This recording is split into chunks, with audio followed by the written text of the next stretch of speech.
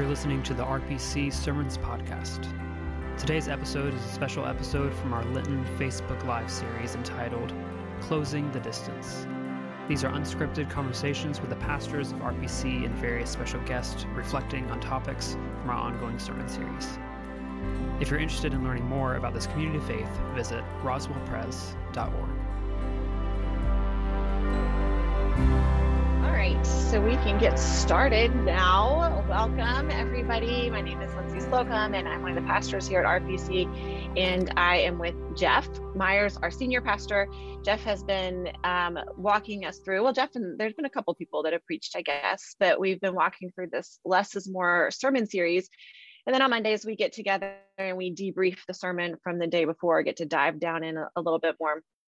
So today we are going to talk about your sermon from yesterday about pride, which I am actually really excited for this conversation because there's a lot of things about, well, certainly pride that I struggle with, but just a lot of questions that came out of that your sermon and just my own kind of struggles with this topic. But I wanted to ask you first, just because, and especially yesterday, you're always really good about this, but yesterday it just really came across there's so much content. You gave us so many quotes yesterday and so much just like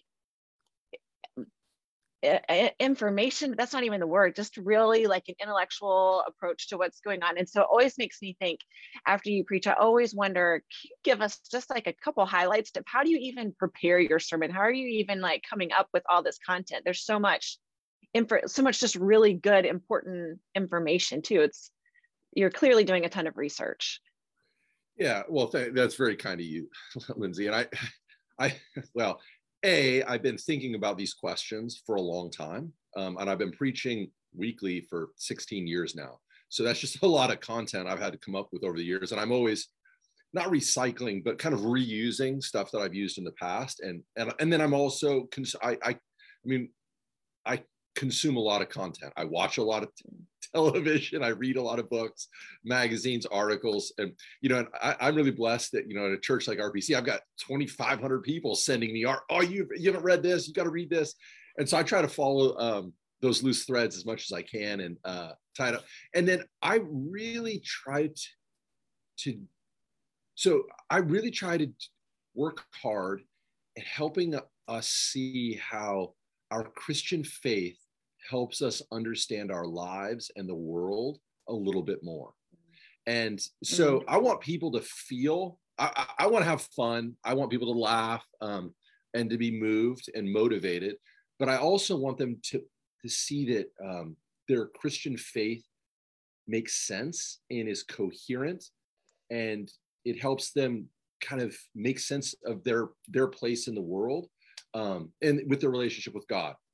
Because I think I want to be careful how I say this. I think sometimes I came from a tradition and out of a place where the Bible was really lifted up, but there wasn't a lot of connection to think theologically about my life. And so I really was trying to say, does Christian faith make sense? Why should I care about it? How does it motivate me? How does it make me understand the world a little better? And so that's what I try to do. And I use a lot of quotes and stuff because these are people, I think I just like quotes. And I think I like them because they're memorable. And I think, somebody, I got a couple of emails from people. Oh, have you heard this Mark Twain saying? Or did you hear this story about Mark Twain? Because I referenced Mark Twain. And I think it's a connection point where if I reference a movie like Rad, I had some people go, oh, I remember watching that as a kid, and I think that's really fun because when people say, I want people to say, oh, Jeff understands my experience. We're living in the same world. He's not in his like ivory tower or on a religious pedestal. He doesn't think he's better. That I'm in the my feet are on the ground too. And so I hope that that's one of the reasons I use a lot of content to hopefully connect with people. And I try to use current references, reference to ancient references. I try to use highbrow kind of stuff, but I also do lowbrow kind of stuff. And so we try to, we've got a really diverse group of folks in the congregation that we're trying to connect with and reach. And I want people to leave them with something at least to walk away with. Yeah, absolutely. Well, and I think that is a real gift that you bring to the pulpit, because I think that it's apparent how important, how thoughtful you are about your faith, and how important that is for you to convey to people, that you want them to be thoughtful, not just kind of going along and doing whatever, but to be really thoughtful and figure out how to connect that in an intellectual way, in a practical way. And then at the same time, you're bringing in movies like Rad, which is hysterical. I actually had never even heard of that movie. I do not remember this movie, but it sounds like quite the movie to convince the youth of America to not take the SAT. It's so funny. And there's, I just remember, there's this great scene of like a high school dance. I think it's like prom, and Crew comes in. I think he's like popping a wheelie, but it's like slow motion, like in the dance. And they're singing like, Send Me an Angel, you know, that like that slow, like 80s rock song, Send Me an Angel. Send me an angel right now. Oh, yeah. I remember, that's how I heard that song. I think that's the soundtrack for that scene. Obviously this has been like 30 years since I've watched it, but it always stuck with me. It's such a funny premise for a movie that just cracks me up. So that's amazing. It's amazing. And then when you read the Wikipedia article, that was like, it was amazing. That was it's an interesting distinction to be the biggest difference between audience reviews and critic reviews. So it was awesome. If you're over 20, beware. It was awesome. It was awesome. That's a good point. Okay, but Pride. Okay, so I actually was so excited that the sermon was on Pride yesterday, because I'll tell you, the very first sermon that I remember just really feeling like the Lord used to like touch my spirit was on Pride. So when in South Carolina, I was growing up, and we had an ice storm, and here in the South, we hardly ever, if it looks like it's going to ice, they just cancel everything. And that was in the days where you never ever canceled church. That was pre-pandemic, when you never canceled church. So there's this ice storm, nobody can get to church, but we don't cancel, we still have it. And so my family figures out how to get there, and there's 3 families in the congregation. And the sermon that day, the name of the sermon was, I am proud of my humility. And I remember the pastor saying, this is such a good sermon. And now I'm going to preach it to just the 3 families that are here. Like, it was this real exercise in his pride. But I think that that kind of the struggle with pride has been one that we've struggled with as Christians, right, since the beginning of our existence. And even when we think about Martin Luther, who would go and spend hours in confession and then come out and say, oh, I did a good job confessing that day. And he's, oh, wait, I just got proud of my confession, have to go back in. So just this constant, of course, he also struggled with lots of guilt and shame on top of that. But just this idea of struggling with pride has really been prevalent all through our story as what it means to be God's people. And you acknowledged that yesterday. Matter of fact, you talked about pride being the root of all sin, or kind of that ultimate, it's at the bottom, at the base of everything. So let's talk about that for a little bit. This idea that pride is kind of the root of all the sin, and that feels like a lot. Mm-hmm. Yeah. So I would take probably, now I was defining, so pride, see, here's part of the problem is pride can be defined in a lot of different ways, and especially in English. So we say, do you have school pride, or I'm proud of my kids. And I don't think that is exactly, that's not how I was meaning it yesterday. And I was using that idea of target fixation, or looking at the narcissist, looking in the mirror, staring at themselves, that pride is almost self-absorption. Mm-hmm. That's how I was kind of thinking of it. And then sorry, I'm totally going to interrupt. I didn't even think about that, making that distinction. And so I was thinking about, as you're talking, then I'm thinking about the things that I will say that I'm proud of, and the things that I don't. So kind of judging by the definition you just gave, do you think it's fair to say then that pride, the things that are based on, when I'm based on myself, as opposed to those things which are not of myself that I'm proud of. Like if I'm proud to, I don't know, be I don't know. Now I'm having a hard time coming up with a good example. Proud to be a woman. Like I'm proud to be a woman, maybe that, because that's not something I had nothing to do with. Is that different than the kind of pride that you're talking about, which is it's different, but I think you can go overboard with that kind of pride. We could think of that as like maybe arrogance, pride in the sense of arrogance, or not having an appropriate and proper appreciation for something. So having an inflated sense of self, or an ego that's too big, right? Or you know, you're proud of your new car, right? And you love it too much, right? You're too proud of it because it's taking too much of the space in your life and maybe in your value system. That's good. So that's kind of what I meant, the distinction. But I was really thinking, when I think about the root of all sin, I think pride is that for two reasons. Number one, going back to the story of Adam and Eve. Okay, God says, "Don't eat from the tree of the knowledge of good and evil." Right?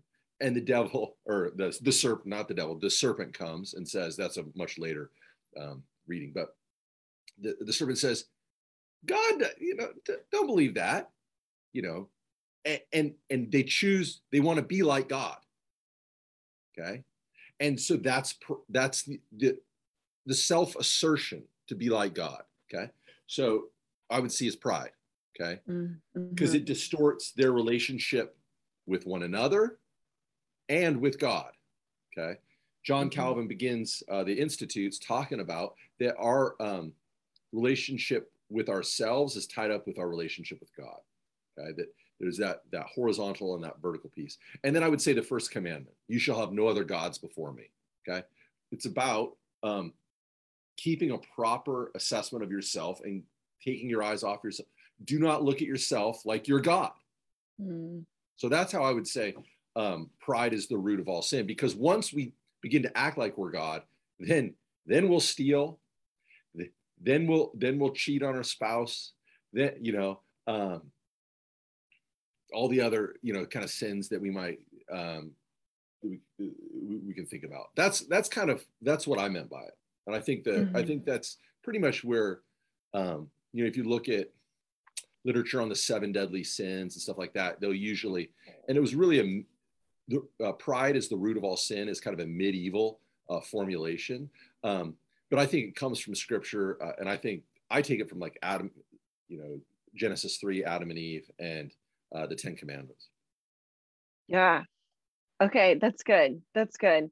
I like the, I started to write it down and then you said something else and I started to write it down instead. So I didn't finish, but the way you were talking about this idea of something taking up too much space in your value system, including your own self, taking up too much space in your value system. I think that's a really, that's a really helpful way to look at it. Well, and okay. Lindsay, go ahead. I just want to highlight what you said about that favorite sermon that you had, that in Screwtape Letters, C.S. Lewis's great book, where he writes, from an older devil is mentoring a younger devil and how to tempt human beings. And one of the chapters is on the very thing you're talking about. If you see somebody who's really working hard at humility, he says, make them prideful in their humility. And I think if we understand that you can be prideful about your humility, it can help you understand that sense of pride that we're getting at, that pride is trying to put yourself at the center of the universe where only God should be. And there's all sorts of ways we do that. But I thought that was just a really interesting thing you said, and you learned from that sermon. I think it's really, really important. Okay, so then let me tell you where I'm struggling then with all of this. I think this is just so helpful. So this idea though of focusing on yourself, and you're talking about focus on yourself, and then it leads to other things, right? Like the stealing or the various other sins that are coming after that. And even yesterday, when you gave us all of the quotes, when you were walking through, here's all the people as they are defining pride. those are all coming from people who have found themselves in a place of power or authority to say something about something. And so I think part of the literature that's coming out now out of the movements that are coming from people who have not been in places of power, right? When we look at what's coming out of some of the feminist theology or the liberation theology, some of those people who have traditionally experienced life on the margins and then are coming in. I think that there's a bit of a different struggle with pride, because they haven't had that kind of position of power. A matter of fact, out of some of that, the writings that are more focused on a more woman's perspective of this is that it's fear turns out to be some of that root of so much sin, because people who are coming in from marginal places are approaching things differently. Anyway, so I just was kind of thinking through all of this as you were talking yesterday and as we're working through some of this today. And so I'm just wondering, like, how do we balance all this and think through what it looks like to deal with pride, but also acknowledging that you have a sense of worth as a child of God and that you deserve to not always be on the margins. And you know what I'm saying? Do you hear the tension that I'm trying to set up, but I'm kind of all over the place with? Yeah, well, if I'm understanding what you're getting at, I've learned a lot. And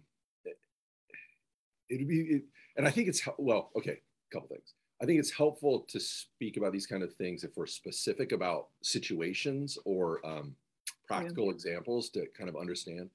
But let's, and that's why I want to talk about pride as kind of self-absorption, or, and I think, and it's not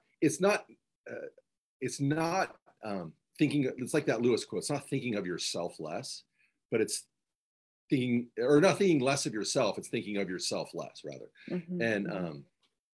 And I think that we are born in the image of God, that Jesus Christ, we believe, died for each and every person, every human being. There is infinite value in a human being, and we should treat one another like that. Okay. And you should treat yourself like that, right? And you should, and that's, so to have that's why I like the language of inflation, that like, if I have an inflated sense of self, I don't have a proper sense of self. Now, I'm not using, I really want to be careful not to, and that's why I talked about, what's the greatest command, or the golden rule, love your neighbor as yourself, right? Mm-hmm. And I want to highlight, it's important to love yourself. That's important, but you don't love yourself to the exclusion of others. You don't love only yourself. Now, how the golden rule gets played out in the rough and tumble of life, in practical relationships, when we think about disempowered people who've been abused, who've been harmed, we'd have to get into the practical examples and say, okay, how do we understand what is the proper way a person should be treated, and with love, for themselves and for others? And I think that's where I would try to go, but I think it's kind of hard to think about it in the abstract, because pride, we have to be really careful about how we're using that word, because can mean a lot of different things. So does that make any sense, or move the ball down?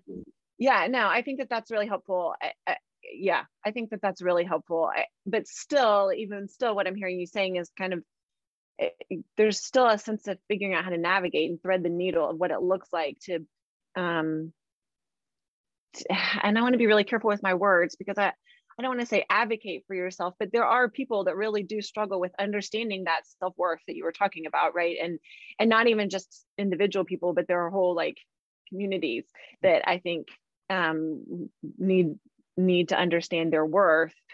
At the same time, there are other people and or communities that do need to kind of back off of their sense of self-worth too. So but I guess, we talked about this a couple of weeks ago too. That's just the nature of being a person of faith, is constantly figuring out how to navigate. And well, here's an example. I mean, a number of times I've had women come into my office and they're in an abusive relationship.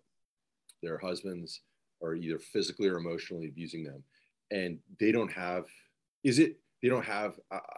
the self-confidence. They don't have the perspective to leave. And they need somebody to come in and say, you got to get out of there. This is a danger to yourself, to your kids, and you need to leave. And they say, is it okay? But am I supposed to love my husband? Yeah, you can love him, but from a distance. Yeah. Right. You got to protect yourself. And I think that's why we need people around that can help us in those kinds of situations, both to know what to do, but also offer us wisdom about how to navigate what does it mean to love appropriately, to show justice in the right times. So that might be a situation. But for a lot of people, they need to go to therapy. If you don't have a good image of self, maybe you weren't loved as a kid and no one told you that you're important, that you're valued.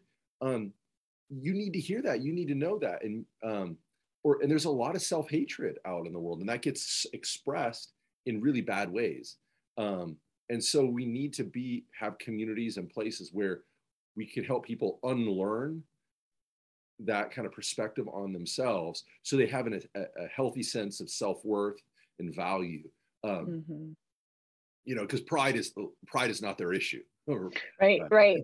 And so, but I think for me, I just happen to know a lot more about pride than not being than being disempowered. So I could speak more, hopefully insightfully about that. Unfortunately. Well, and certainly a thing that everybody, we need to be thinking about, talking about. Scripture is pretty clear about pride. There's not a lack of content out there about pride and the importance of us wrestling with that. And I think too, just kind of as you're working through this, is of course how you pulled in target fixation, and what is it that we are really focused on, and what's keeping us from veering into the oncoming traffic, right? That if we're focused on God, or being healthy with our own understanding of ourselves and who we are as God's children, or who other people are, that keeps us like moving forward in a healthy way, both as a community and as an individual. But when we start giving ourselves too much space, then that's when we're staring at that oncoming traffic too. I hadn't heard that term target fixation before. I thought that was really interesting. And I did. Okay, so here's the thing. If I am a person, let's just say hypothetically, I'm a person who struggles with pride, then at what point, what tools are in place, or how do I decide if I am fixating on that which is not helpful, or if I'm fiercely defending that which feels like it is important? You know what I mean? How do I implement checks and balances to make sure that I'm being faithful about what it is that I'm focused on? Yeah, so I think I gave 5 or 6 questions at the end of the sermon yesterday that I kind of offered as hopefully helpful ways to get people to take their eyes off themselves, because I really think it's hard to say be less prideful, right? That's not really how pride works. What you need to ask is, what can I do for others, right? What can I do to take my eyes off myself and look towards serving others? And in doing that, I'll become less prideful, because my energies will be spent looking at other people and how I can serve, how I can help others, how I can cheer somebody on in their life. So that's why I ask those questions, because I think it's kind of hard to say to people, be humble, be more humble. It's like, how do I do, or have less pride? People are like, I don't really understand. How do I do this? You have to have a positive action, and that's, I think, serving, because I think life, and I told the story about target fixation, running into the boat was hopefully a humorous way to show you how life, if you're focused in on yourself solely, eventually life will knock you over and wake you up, hopefully. And some people will go back, won't learn their lesson, and they'll go back to being self-absorbed and narcissists. Right? But I was hoping that was a way that kind of illustrate how we can do something positive and helpful for others. And it was interesting. I heard from a couple of pilots who were in the congregation who said that target fixation is a really important concept in flying and in aviation. And that I think it was a Delta pilot told me that, in war, in when they're, when to, what is it called, a firefight or whatever, it can be really dangerous that a pilot, they're known to fly into the ground because they get fixated on whatever they're going, and they lose where they're going, where they're at, because they get too fixated on their target that they're flying after.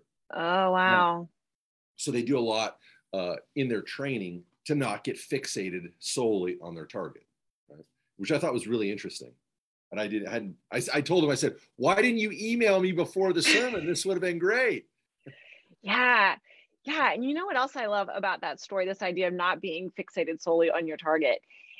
Because one of the things I kept thinking about when you were talking yesterday is, and even as we're talking about this today, is I was thinking about the times when I feel like someone has come at me or said something that I understood to be a barb that they were throwing at me. And then much later finding out that it really had nothing to do with me. Their hurt words were aimed at me, sure, but they were dealing with whatever they had going on in their lives. And then so instead of, because my immediate reaction was to be defensive and to think about like how I wasn't doing a good job of thinking about where they were and what they were coming from and what they were trying to communicate. And so I just kept, so that's a really great example too. When you think about fixating on the target, but it's, maybe sometimes in those moments, instead of thinking about how do I feel and getting immediately defensive, but where is this coming from? And maybe this is a person that needs to be attended to. Yeah, that's really smart. Or whatever hurt they have. Yeah. Yeah. So that's really, really good. And okay. So just, I don't want to keep coming back to it. And yet here we are coming back to it. I just am really curious though, if we just go back really quickly to this idea that some of the theologies are coming out about fear. And so I'm wondering, do fear and pride have a relationship with one another? Is there a play there? Are they connected? Are they opposites of one another? I'm just curious how you feel like those may or may not be connected, as they are both understandings of how we are relating with the world. I mean, I tend to think the Bible kind of opposes fear and faith. We as moderns, we tend to think of faith being opposed to doubt, but that's not really the case. Doubt is a part of faith, right? But I think biblically, faith is really opposed to fear. And so I have to think about pride's connection to fear. I think, you're fearful of losing stuff that you care about. I think sometimes that can be attached to, if you have too much pride in too much of your identity invested, let's say, in things, you might be fearful it's taken away. I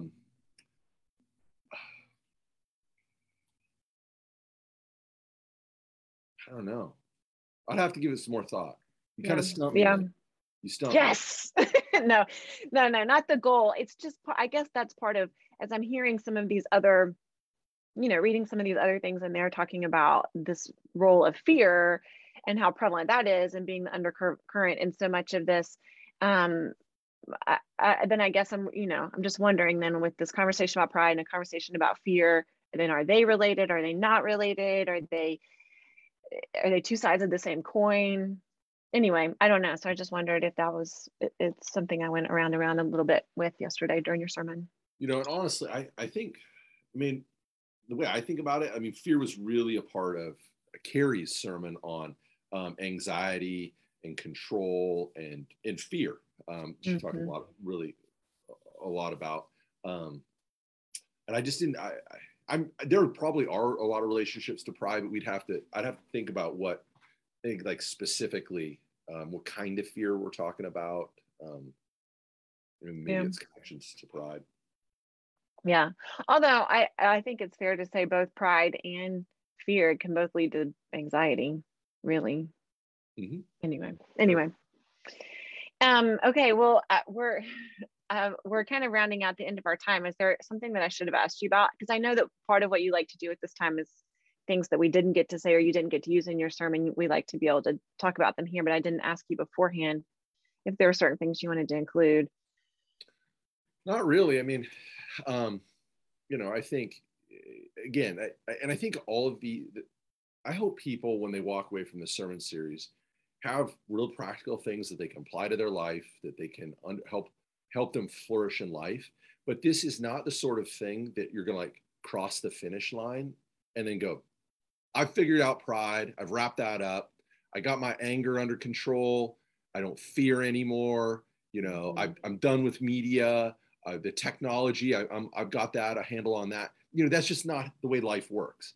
And this hopefully are like kind of like guideposts along the journey that remind you, go, oh, I gotta be careful about keep my eyes on myself too much, right? Thinking about myself, or I am, you know, I'm addicted to my cell phone. I need to leave it in the car at times and go to a park and just walk around.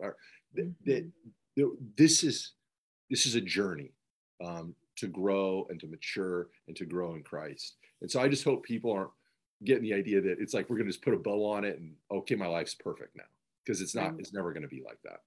Right. Absolutely. Thank you for that and for the whole sermon series. I think it's been a really good series and really important things for us to talk about and wrestle with. This time together on Mondays, I always love. We are currently still discussing whether or not it is a thing that we will continue into other sermon series. So if you're listening to this and you have an opinion on whether or not we continue it, we'd love to hear your perspective and thoughts of something that you enjoy so we can make a decision about continuing it. We've got a big week ahead of us, though, starting yesterday with Palm Sunday and Confirmation Sunday. And then as we journey to the cross this week, every day there's podcast meditations that Carrie's recorded to help us be intentional about walking through this week. Tell us about Friday and Sunday. So Friday's Good Friday. We have two services, one at noon in the gym on the RPC campus, and then one at 7 p.m. in the sanctuary. They're both going to be Tenebrae, I believe, communion services. So they're going to be really moving. We're going to look at John chapter 20, and we're going to look at, kind of Christ on the cross and asking, my God, why have you forsaken me? And I've always been, I find it one of the most moving, powerful moments in scripture where the God of the universe, who somehow mysteriously is enfleshed in human being, is as a human being, like cries to God that he's been forsaken.